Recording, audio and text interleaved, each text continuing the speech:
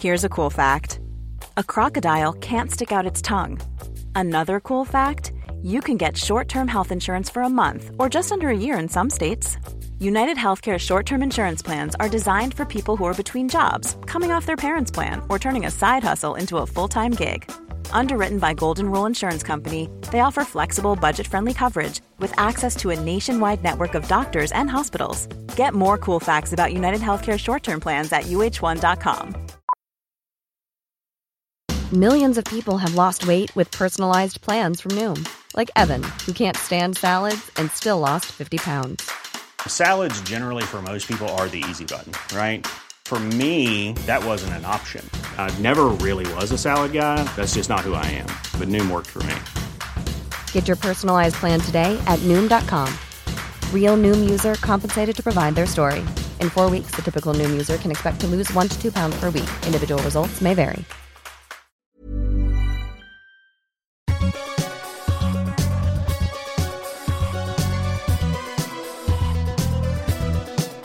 Hello, and welcome to Motherboard's inaugural podcast. We have decided to sit around and talk about space, science, and the future, so I'm glad you can join us here. We have Claire Evans, who is Motherboard's futures editor, as well as one half of the rock band Yacht. Did I get that right? Yeah, totally. I'll go with that. And we have Chris O'Coin, who is Motherboard's illustrious supervising producer. Did I get that right? Production supervisor. Supervising producer. And Jason Kebler, who is a staff writer at Motherboard and drone space science aficionado. Hello, what's up, everyone? And I'm Brian Merchant, the senior editor of Motherboard. So today on the docket, we are going to talk about Interstellar, which is sort of the marquee, quote-unquote, thinking man's space movie of the season. It's, Chris Nolan's big budget, multiplex ready, IMAX, eyes popping out of your skull roller coaster ride of the season, and it's inspired a lot of conversations. Is the science right? Is it wrong? Is it pessimistic? Is it optimistic? There's a lot to dig in here. Is the movie even any good? Is the movie good? Does it even matter if it's good? Right. Are people seeing it? So first, I want to hand it over to Claire because science fiction is kind of your forte.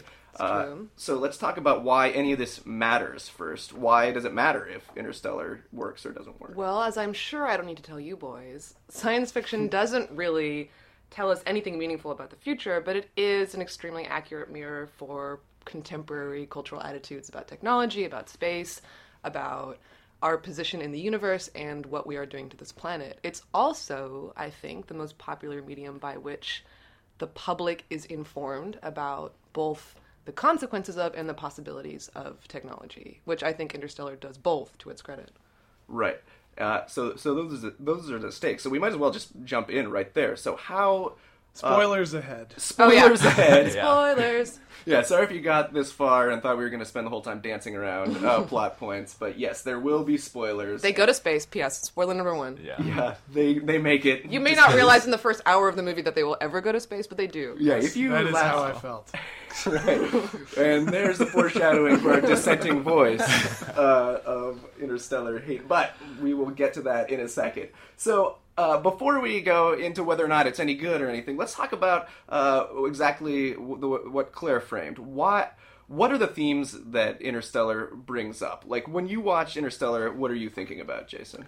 I'm just thinking the whole point of the movie is we've got to get the hell off of Earth. And, that's kind of what NASA has been talking about. Maybe not outwardly, but if you go to these little conferences and stuff, they'll say we can't live on Earth forever if we want to survive as a species. So there's an imperative. The human race actually depends on, its survival depends on getting off of Earth eventually. Well, yeah, I mean, the sun is going to explode in, 5 billion? I think it was 5 billion, but then they shortened it to 2.5 billion. Yeah, if we're going to continue to exist as a species, we're either going to have to transcend physical form, or we're going to have to get off the planet. Right. That's just like a fact. And that's the long game. I mean, that's kind of the deadline, and then there's many reasons we might not necessarily make it to that. So here's what I'm thinking. That's an extraordinarily long game. And I think that it's interesting in culture right now that we have all of these sort of imperatives like the one in Interstellar, like, oh, things are bad, like it feels bad right now. We've got, like, food riots sweeping the globe, we have a Congress in America that doesn't work, we have income inequality, climate change, we have all these problems, so we are kind of in escape gear. But we have hundreds of millions of years to perfect the technology to get off the planet. Theoretically, we could create a sustainable society here on Earth. Is that... Or no, it's too late. It's too late. Right. It's too late. So I think that's one of the interesting things in Interstellar, is that it's really kind of pitching this idea that, like, this is around the corner. Like, Earth is going to crumble. Like, and that's kind of like what our pop culture is telling us. We have The Walking Dead. We have all these dystopias, The Hunger Games, that, like, the time, within our lifetimes or our grandfather's lifetime. It seems to be the not too distant future. In all of these sci-fi tales, right? Yeah. Right. So maybe not Hunger Games. Well, Brian, you would know more than anyone else that it is our not too distant future. I mean, climate change being what it is, the planet is fucked. Can I swear on this? Yeah, you can fucking swear. On the internet. Yeah. Yeah, this is not FCC approved. I'm not going to get through a fucking review of this movie. The thought is that, once we get into space, everything will be better, which is kind of interesting. Like, we'll cease being humans and we'll cease having all these problems if we kind of make it into space, which is a little hopeful, we'll leave our I baggage think. behind. Yeah. I mean, there are those who think that once we leave the planet and start looking down at it from above, we'll experience this kind of like transcendental overview effect thing where we'll suddenly become aware of the great interconnectedness of things and the fragility of our planet, and it will change our perspective forever. I think that's highly idealistic. I think humans will probably take their baggage with them for sure. Right. Even some of our clearest-eyed sci-fi writers, I feel like, kind of fall victim to this a little bit. Kim Stanley Robinson, for example. It's not perfect, but once we get to Mars, we set up, like, a socialist paradise, kind of. There's still infighting, but, like, I just find this highly suspect. And George Monbiot, who wrote a column about Interstellar that I found pretty insightful, brings up that point exactly. He's like, these people that could not imagine for the life of them what it would be like to, like, set up a colony in the Gobi Desert, and live and get away, live off the grid, and that just seems terrible, are signing up to go to Mars in droves to live in even more inhospitable terrains. So the idea that space travel is an escape valve, I just find highly suspect. Like, this whole sort of philosophy that's espoused in the film, which let's play the clip here before we go too much further, because this is really central to the thesis of the movie, I think. We used to look up in the sky and wonder at our place in the stars. Now we just look down and worry about our place in the dirt. I hate that comparing Earth to just the dirt, as though that was a bad thing. The dirt is the source of all life. I mean, plants grow out of the dirt. We all die and go back to the dirt. It's actually a beautiful concept. I don't see why it has to be framed in this incredibly negative way. Yeah, if we find a planet without dirt, we're not going to fucking live. We need it. Good luck living on that ocean planet. Right. That's a great point. Like, we have to find a planet with other dirt. We're still going to be caretakers of dirt somewhere. Yeah. The problem with the ice planet is that there's not dirt. There's no surface that they can get to, right? I mean, blood. Yeah. Right. But in any case, in Matthew McConaughey's in Interstellar's Earth, the dirt is no longer helpful. I mean, they do need to get off because people are dying in droves. You can't grow anything anymore, regardless of like what our planet looks like now. Like, the planet in that movie is dying, more or less. That's dust. Kind of the premise. Right. I do think it is an effective plot device. I just don't know if it's effective cultural diagnosis or it's useful in terms of helping people sort of contextualize the problems that we're facing. But as a sci-fi movie, like, I personally thought it did a lot of things very well, very effectively. And I know we have our dissenting voice ready to tear some holes into it. So let's talk about that for now. So the movie is basically 45 minutes on Earth. We get the exposition. McConaughey loves his daughter. His daughter is a bad actress. I don't know if it's her fault or the shitty writing. And then we get off, then McConaughey, which Can I interject for a second that the most interject yourself? Yeah, interject. Allow me so excited. Interrupt myself. To say that one of the parts that I found strange is this movie has a lot of ground to cover. It's already 3 hours long, but to me, he just randomly kind of stumbles upon, or we find out later not so randomly, the underground NASA. NASA has been forced to go underground because if the public found out that we were still spending money on space, they'd apparently riot or something. Another thing that I thought was weird. The ideological line in the sand that the movie draws right away is when they're like, "Oh, the textbooks say the Apollo missions were faked." Yeah. Right. Which I was like, okay, it's a little. I mean, it's clearly stating its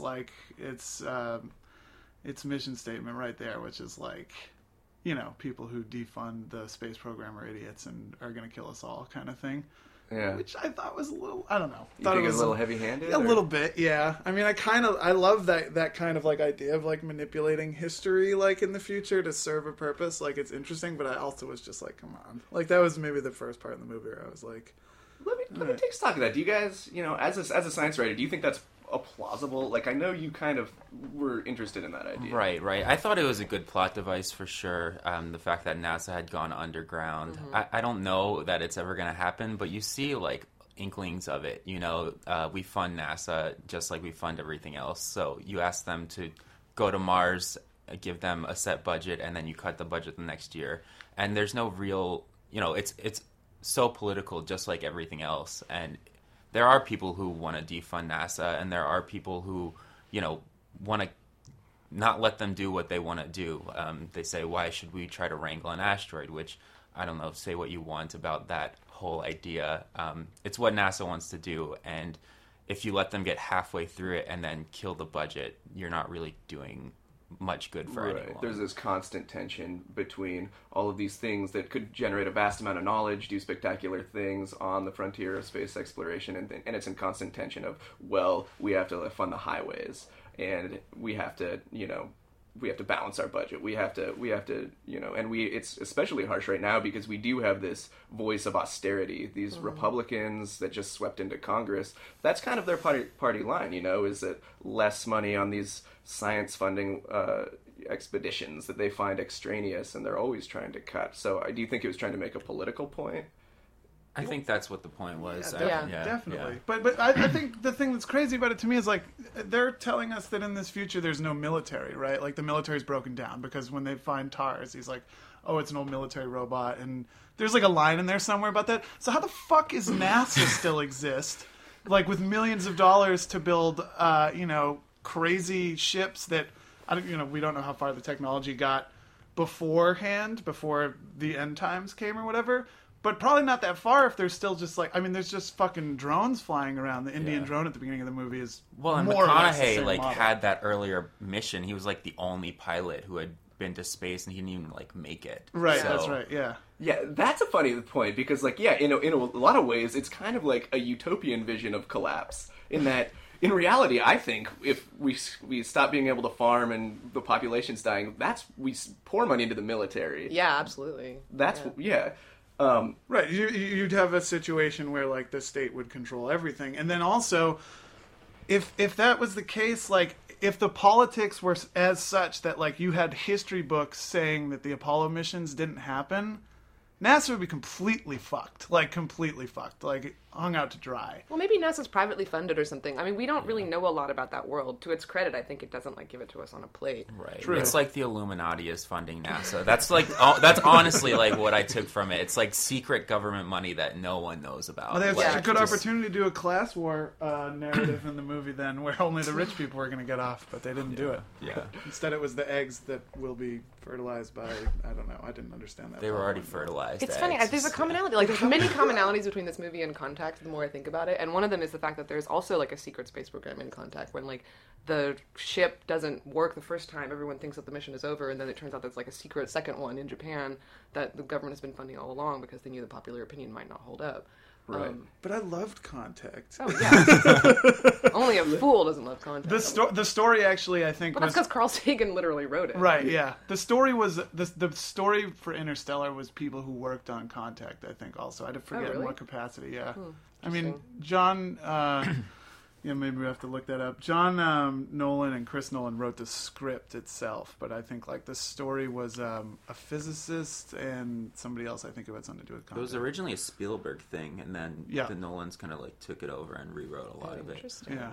But So I should interject here that Lisa Messeri, who is an assistant professor of science, technology, and society at the University of Virginia, did a piece for us that was published recently that actually uses these two movies as sort of separate plot points to kind of examine how we think about space, like how cultural attitudes have changed. Because McConaughey is in both movies. In Contact, McConaughey is the... Holy shit, I forgot he was in Yeah? Oh my god, that is like peak McConaughey in my mind. He's the priest, right? Yeah, yeah. That's McConaughey at his He's prime. earthly In and his prime. spiritual, and he loves the planet, and he's got a mullet. And he makes her say that she's an atheist in front of Congress or whatever. Right. I love that. Yeah, but it just turns out that faith, like you can have faith in science just as you can have faith in God, is what you learn about that movie. Right, and the idea then was that this was this very Sagan-esque attitude towards space. We, there are aliens out there. Let's find them, and we're not alone. And we're a bold species, and we're compelled to do all these great things. And by Interstellar, 15 years later, we are forced to get off the planet. We gotta go, otherwise we're done for. Otherwise, this species will crumble. And spoiler alert, it turns out in the end of Interstellar, we are actually our own aliens. Which I love. That's always been my favorite pet theory about aliens, that like aliens are humans from the future, or aliens are interdimensional humans or something. That was like the twist from AI, wasn't it? At the end of AI, the Greys that kind of like pick up the kid were supposed. Well, those were just like robots so sophisticated that they had never seen a human. They were like, oh, this robot has seen a real human. Okay. Can you explain what that idea is and how it appears in sci-fi culture? What, artificial intelligence? Or how we are our own aliens. I think it's something that pops up now and again. I don't think that it's actually that heavily used, honestly. I think that it requires a certain amount of long now thinking that doesn't really happen a lot. But I really want to talk about artificial intelligence in this movie, actually. Can we go there? Yeah. Let's do it. I think that a lot of science fiction will do one of two things with AI. One, especially space-type science fiction, not movies that are explicitly about AI, like Transcendence or Lawnmower Man or something, which are usually kind of crappy. Space movies that deal with this subject either go like the HAL 9000 route and have like a disembodied, extremely reasonable and patient voice that sort of runs the ship or runs like all the technology on board of a ship. And then inevitably malfunctions. And inevitably malfunctions or has like ulterior motives, like in Oblivion, like the Tet or something. Becomes, the Tet. Yeah, I love the Tet as a concept. But fuck you, Sally. Is that his name? or it goes like fully embodied, like Robbie the Robot, like a robot helper or something.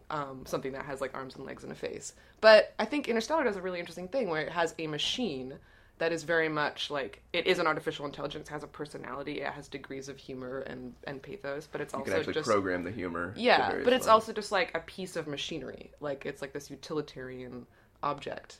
It's not like a buddy necessarily. Yeah. It's not like trying to be, well, it's relatable. kind of a buddy. It is it's comic relief, but it doesn't have a form. It doesn't have a human form. It doesn't go there. It's a little. I think it's like anthropomorphic enough to where it has like kind of legs and it teeters along where you kind of. Yeah, but then when needed, it can just turn into like a spinning helix. Yeah, or something. that spinning thing was awesome. Yeah, Yeah. That's my favorite thing about the movie. I read actually that they designed that machine to look like the architect Mies van der Rohe designed it. Like it's supposed to be like a modernist 60s piece of technology, which I think is really interesting too. And it's also like so clearly and like Monolith 2001 reference. Yeah. Although not everyone in this room has seen I 2001. haven't seen it, but I know all of the tropes and shit. Waiting to see it in 70 millimeter. That's right. Here's a note. The biggest movie buff among us, our video production supervisor in charge of all of Motherboard's video content, has not seen the seminal sci-fi film. I'm waiting to see it in 70 millimeter, and it's become a thing, and now it's just kind of fun. Yeah. I have it on my fucking iPad, and last time I was flying international, I was like, "Do I do this?" And I started it, and it's 2:1, so it's super wide cropped, and it's so on an iPad, it's like even smaller, and I was like, I can't Kit Kat. You gotta go big. I will say that I liked about the movie. I liked the robots. I liked the sort of the tactile feel of the film. It felt like if we were going to go to space, this is a reasonable idea of what it would look like. It's not crazy, sleek, Star Trek, like minimalist. There's no like light drive or warp speed. There are wormholes, but worm spheres. Nothing seemed like all that crazy futuristic in it to me. Yeah, because everything is supposed to be like repurposed. Is the sense that I got. I mean, like the robots are repurposed for military use. Like it seems like they're just cobbling together things with what they had left over from when the space program was funded. You just reminded me that the wormhole, when they travel through the wormhole, is basically the same effect from Star Trek the Motion Picture when they go through the wormhole, although that was more psychedelic when they're like heads go over here and they're talking to themselves. Totally, yes. Yeah. There's two like sequences like that. There's the wormhole one and then there's the black hole one later, and they're kind of similar. I thought they were really cool. I have no idea what they look like. Hand, I was like, fuck you. Oh my god. It was like Birth of Man. Like, exactly. I was like, come on. Yeah, it's pretty heavy-handed. Wow. This movie is not nuanced. I think we can all agree on that. Yeah. So, although, I will note that when we started this conversation, I started thinking about the character of Dr. Mann, which is the most ridiculous name in the history of like fictional names. But Mr. Guy. Yeah. I kind of started to realize that he might be just like a representation of the baggage that we would carry into space when colonizing other worlds. That like you can't escape like your own human failings. Like so does in the film. Dr. Mann is played by Matt Damon, and he is the guy who spearheaded this entire effort. The great scientist. He gets there. He lives there. He's beaming back signals to Earth saying that this is a hospitable planet that I've landed on. Come get me. Let's live here. And then when we get there, we find out that he's lost it, and he's just so desperate to survive by himself that he's willing to doom the entire species, basically. He was not the one that Anne Hathaway was in love with. No. Right? No, okay, I got very confused by that whole That was plot my line. least favorite part of the movie. I just was like really rooting for like for everyone, and I just thought like we don't need a fist fight on like a planet like millions of light years away. It's just like not necessary. But I'm Sandra, and I'm just the professional your small business was looking for. But you didn't hire me because you didn't use LinkedIn Jobs. LinkedIn has professionals you can't find anywhere else, including those who aren't actively looking for a new job, but might be open to the perfect role, like me.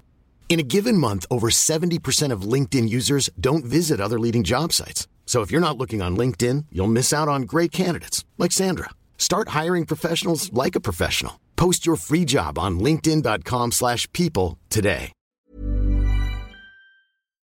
Yeah. I was kind of just like rooting for everyone the whole time. I was like, this is the coolest thing I've ever seen. Like, okay, there's one thing I want to touch on before we go into our reviews, our expert opinions about what this movie was. It effective? Was it good? And that's how important is the science to this movie? It's a lot of the headlines you see about this movie is it right? Is it Neil deGrasse Tyson went on Twitter and wrote a takedown? Or how important is it? I thought he liked it. Yeah, I thought he liked it. He was more favorable than Gravity. Yeah. That's right. Yeah. He did like it. He does have. He liked parts of it. And he then said didn't he'd like never other hang parts, out near a black hole. Yeah. Well, yeah. I mean, who would? Well, and that brings me so gauche. One other thing: flying. A black hole sucks in everything, including light and time. And so how can you just like fly a ship past the edge of it? Like, if you're going super fast. Well, as long as you're on the outside of the singularity, right? Isn't that the point? I don't understand. I guess maybe I don't understand. I am talking out of my ass. They're just far enough away from it where they're, like, feeling its pull but not getting sucked in. Yeah, they haven't crossed the line of no return. Oh, okay, it's one of those things that when I heard about as a child, I was like, I'll be terrified of that for the rest of my life. That this thing just might pop up, like, over by Saturn, and then we're gone.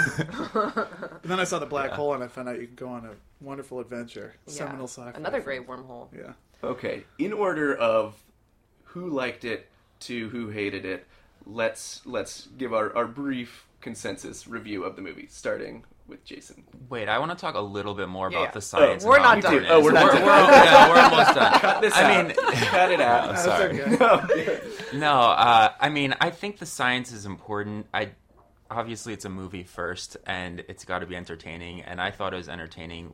And I'm not a scientist, but I write about this stuff all the time, and they hit on a lot of things that real scientists are talking about. NASA is researching hypersleep for, like, long space missions right now. That was in there.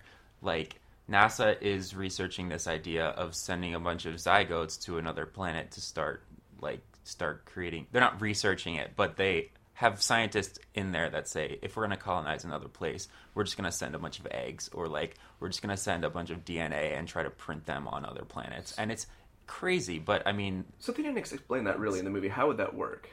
So I think in the movie, the theory was like maybe they'd use exogenesis or something. They'd use like external wombs and like incubator situations. But then like a baby is born on a hostile, like it's and then, like the microwave door opens, and then like it's just and then like Anne Hathaway has to like raise it or something. I don't really know, but.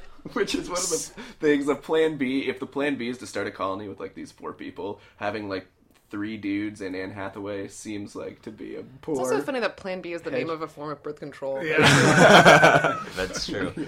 No, but I guess what NASA's talking about, printing people on other planets, which sounds insane, is we'd basically encode human genomes and all sorts of genomes onto bacteria and send them like on a Voyager type mission and like a probe, and just hope that it seeds life there, and we'd start evolution like all over again from the beginning, which obviously would take millions and billions of years to like reformulate the species. But that's kind of the general thought behind it. And I mean, you've got NASA, like the Curiosity rover lead scientist was talking about this earlier this year. It's like something that they think is plausible. It might be what Earth is right now. Well, yeah, because aliens are people from the future. Yeah, right. Or the past, or time doesn't exist. What about the wormhole stuff is a lot thornier. Obviously, that's actually a common trope for Halloween. I randomly watched Event Horizon. Yeah, oh yeah, and it actually has the scene. Now that's a movie. It's not, but that's a whole other podcast. Is Save Me from Hell. It's Save Yourselves from Hell. Almost identical in how they explain the wormhole travel. They have somebody take a piece of paper and say, like, you're here, X, and you want to get here, and they poke a little hole in the other side of the paper, and then they fold it as if this is like so integral to our understanding of how it might work, and then you're there immediately. Like, do you have any idea? You've studied some of this math and stuff. Is like, so Theoretically, wormholes exist. I don't know how one is created, or whether our far descendants can transcend time and space and create one and put it right next to Saturn for us to use. Also, like, why not put it closer? Saturn is pretty far. It is pretty far. It took 2 years to get there. Why just put it like right by the moon or something? Yeah, let's just open it like right there. Yeah. Just put a space elevator right to the door. Also, how the fuck did they find McConaughey out by Saturn? He was just floating around in his spacesuit? What happened to oxygen when he went after he's ejected mysteriously from the black hole? They were like, we found hole. you by Saturn and you're okay, and we found the robot too. Like, space is really fucking big. That's by Saturn? Yeah. Like, I didn't really understand Christopher Nolan movies in general. It's like your hand is held so like ponderously and annoyingly, like specifically in detail throughout the entire movie, and then you get to the last third. It's just like things are moving so quickly that you just have no idea what anyone's motivations are anymore. And there are things that you walk away at the end of the movie being like, wait, what? How is it possible that they pulled him out of space? The two parts where that happened, I feel like in the beginning when he stumbles upon the secret space factory, and then he's immediately presented with the ultimatum, like, they're we like, need you to we're go. looking for you, actually. Yeah. But you're also in trouble for being here. So. Yeah. And then he goes to his daughter, and he has like apparently 20 minutes to like tell his daughter he's never going to see her again, and then he's just immediately in space. No training. That was crazy. No.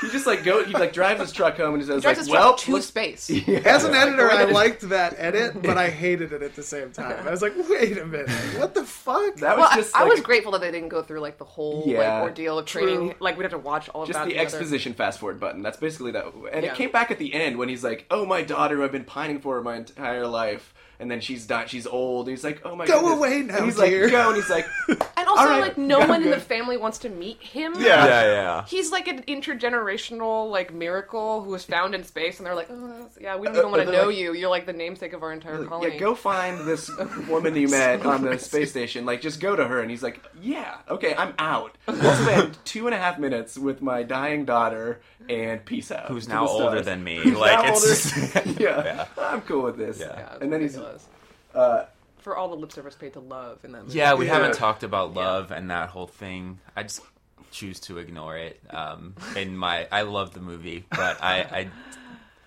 I don't think the message was like love transcends dimensions and stuff, even though it's kind of spelled out very explicitly. They never like make it clear that it is like a real force. Yeah. I think it's more like, hey, my daughter really loves me, so she will look at this watch, you know? It's not like, oh, I'm communicating with her through love. Love isn't like a metaphysical force.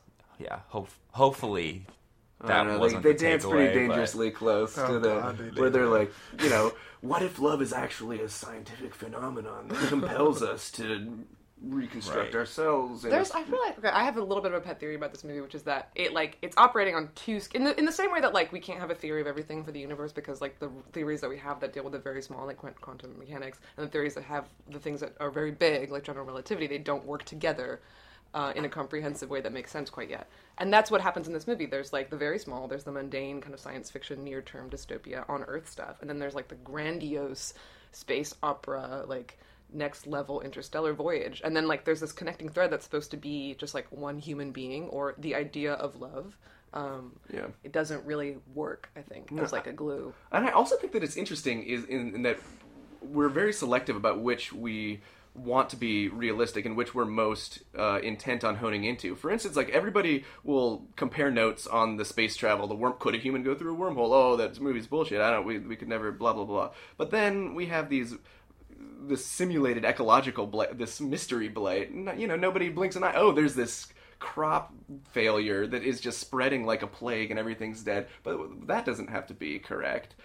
I guess. Although I do love that just everyone on Earth only eats corn forever. Like they're just like having dinner and there's like corn souffle and like some cornbread and just corn only. I mean, that isn't also pretty accurate to modern life in America. That's true. Actually, we have this monoculture crop. I mean, corn is in everything. That's you know why what I don't understand is how they haven't shit. figured out some kind of soylent thing or some kind of like food supplement that is not like crop based. Some algae grown or something. I mean, wouldn't the remaining scientists in the world be working on that problem, like how to feed humanity with a nutrient slurry of some kind?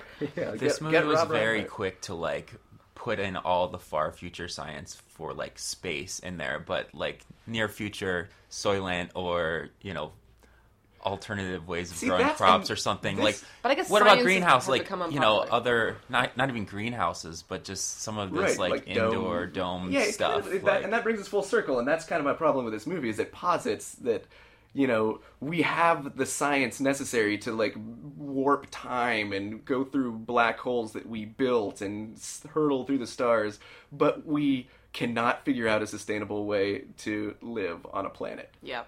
And that's like the takeaway of this movie to me. And I think that's a good segue into let's review it. Let's wrap this up. Let's wrap it up. Let's give it our final consensus here.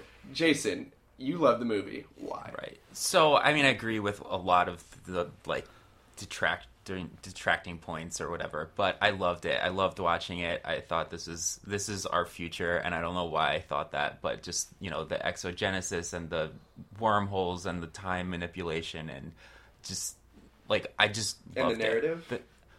The dialogue wasn't great, but I didn't even care. Like, I just love the kind of overarching... I love the overarching story, and I didn't care about the details all that much. And I don't really know why, but, I mean, I was, like, pulled in right away, and I was there. I was with it the whole time. I loved it. Counterpoint, Chris O'Coy. Okay, so earlier I said that the daughter was a bad actress, but I think that...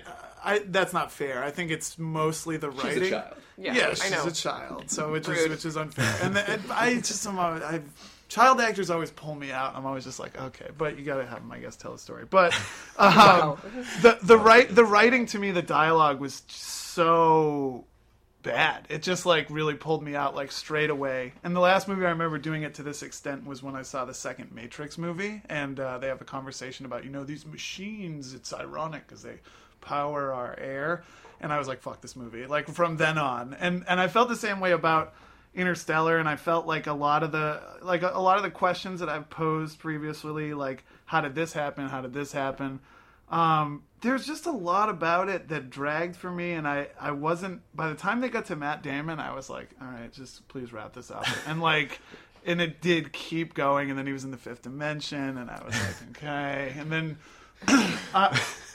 there's just so much about it that I didn't like. Actually, I did like the score, which a lot of people hate, which is interesting. Hans Zimmer, I think, did it.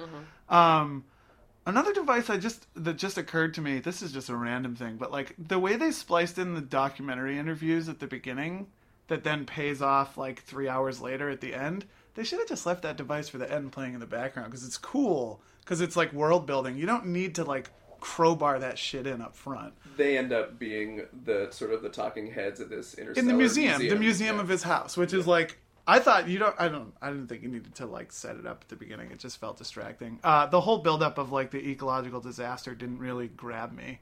I was telling a friend the other day, the thing I really liked about Nolan movies, from Memento through Inception, was there always felt like there was some kind of like dread under them. And then I think with The Dark Knight Rises was the first movie where I didn't feel that. And I think that Interstellar was a continuation of that. Just whatever like existential dread I felt during his previous movies just wasn't there for me. Huh.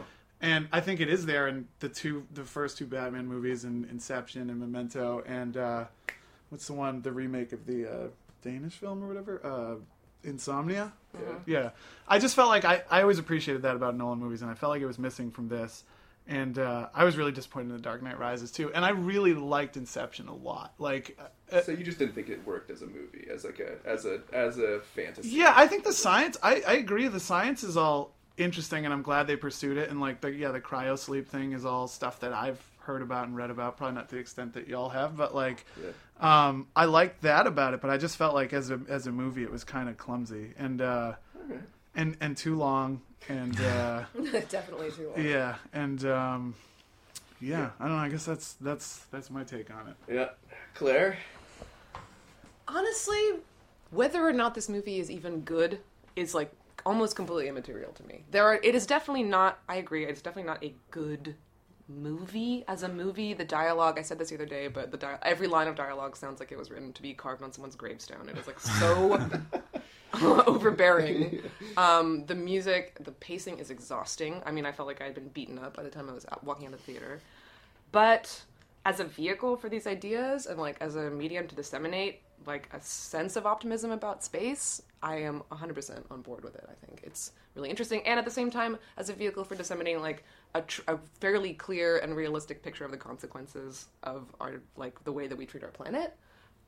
Is also really important. I think we need to like really like have a lot of those kinds of images in popular media, in film, so that we can like really truly understand what we're bringing upon ourselves. And in fact, it just occurred to me that the apocalypse in this movie is very similar, and this is also a spoiler alert, to the apocalypse in the new William Gibson novel. It's like, which is called The Jackpot. The apocalypse is called The Jackpot in that novel. The novel is called The Peripheral.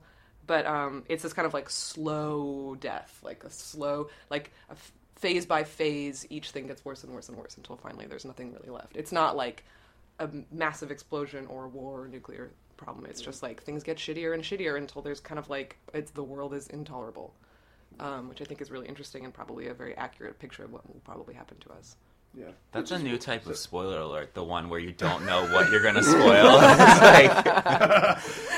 But that's also weird. That's one thing, real quick. That's what's so weird to me about this movie is like there's literally an apocalypse happening, and I didn't feel the sense of dread that I felt when I watched a crime movie about a guy who wears a cape and shit. Like The Dark Knight gave me more of that like sense of like foreboding dread than this movie did, and the world is literally ending, and I felt like detached from it. Because it's happening so slowly, though. You know? Yeah, the dust storms weren't all that scary. Yeah, it's me, like just go in your house, like, close the window. You know, yeah, maybe that might be what it is. Interestingly enough, like the dust storms are a sort of one symptom of real life climate change that people are expecting to happen.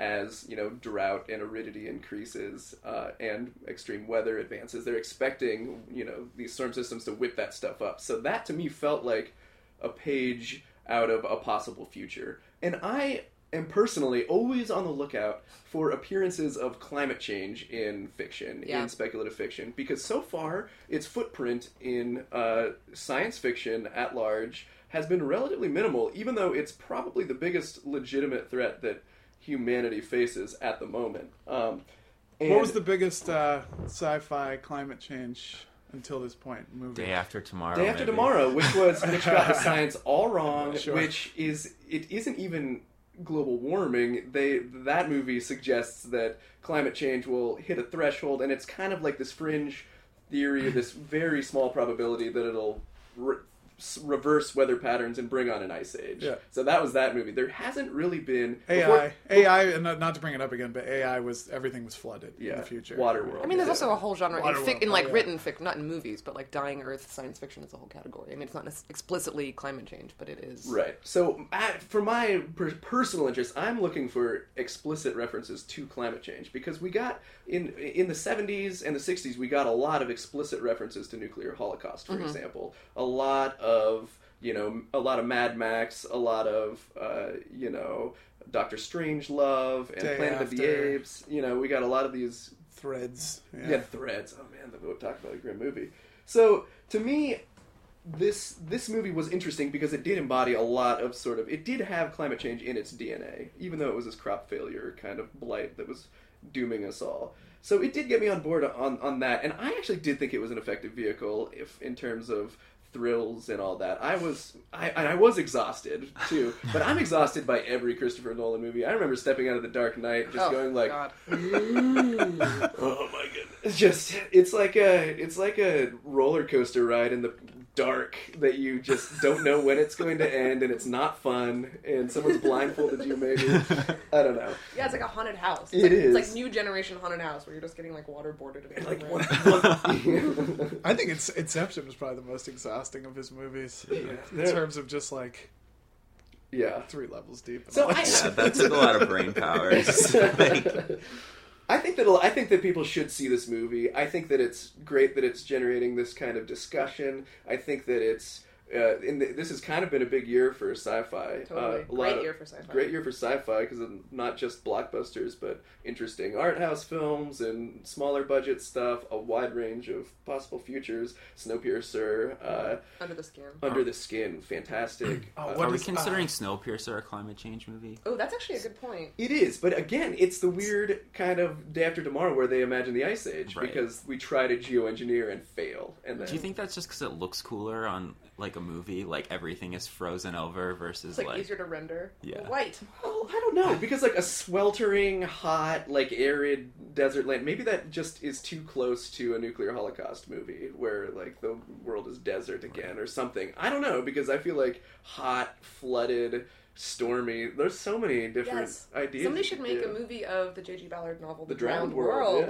Would make an incredible movie, just like massive, like prehistoric trees and plants, like the sun being like 3 times bigger than it is. Yeah, I would totally endorse that. Well, I think that wraps it up here. I think we've touched on just about every conceivable thread that exists in the movie Interstellar. Oh, I beg to differ. Yeah, there's some more, but we don't have we didn't talk about the water planet. We should make a podcast that is as long as the movie. That was my... have it playing in the background. Should it be a time warp version, like just 7 hours, 7 years? I had aged 35 years in the process of making this podcast. 23 Well, so there you have it. There's a lot to see. There's a lot to think about. Even if you end up hating it like Chris did, it's still probably worth seeing. I like the water. I like the water planet and I the black did too. hole. It's very thrilling. Time. But idea-rich movies like this and speculative fiction are always kind of worth looking at, as Claire said, to get an idea of where we're at, what we're thinking about the future, where our culture is at now. Interstellar is no different. So thanks everybody for joining me here. I think this conversation was great, and I hope you all enjoyed it too out there. Motherboarders, signing off. Say goodbye. Bye-bye. Bye, everyone. See ya. Bye. Read our website. Motherboard.tv.com/. Motherboard.com. That is not it. Motherboard.com.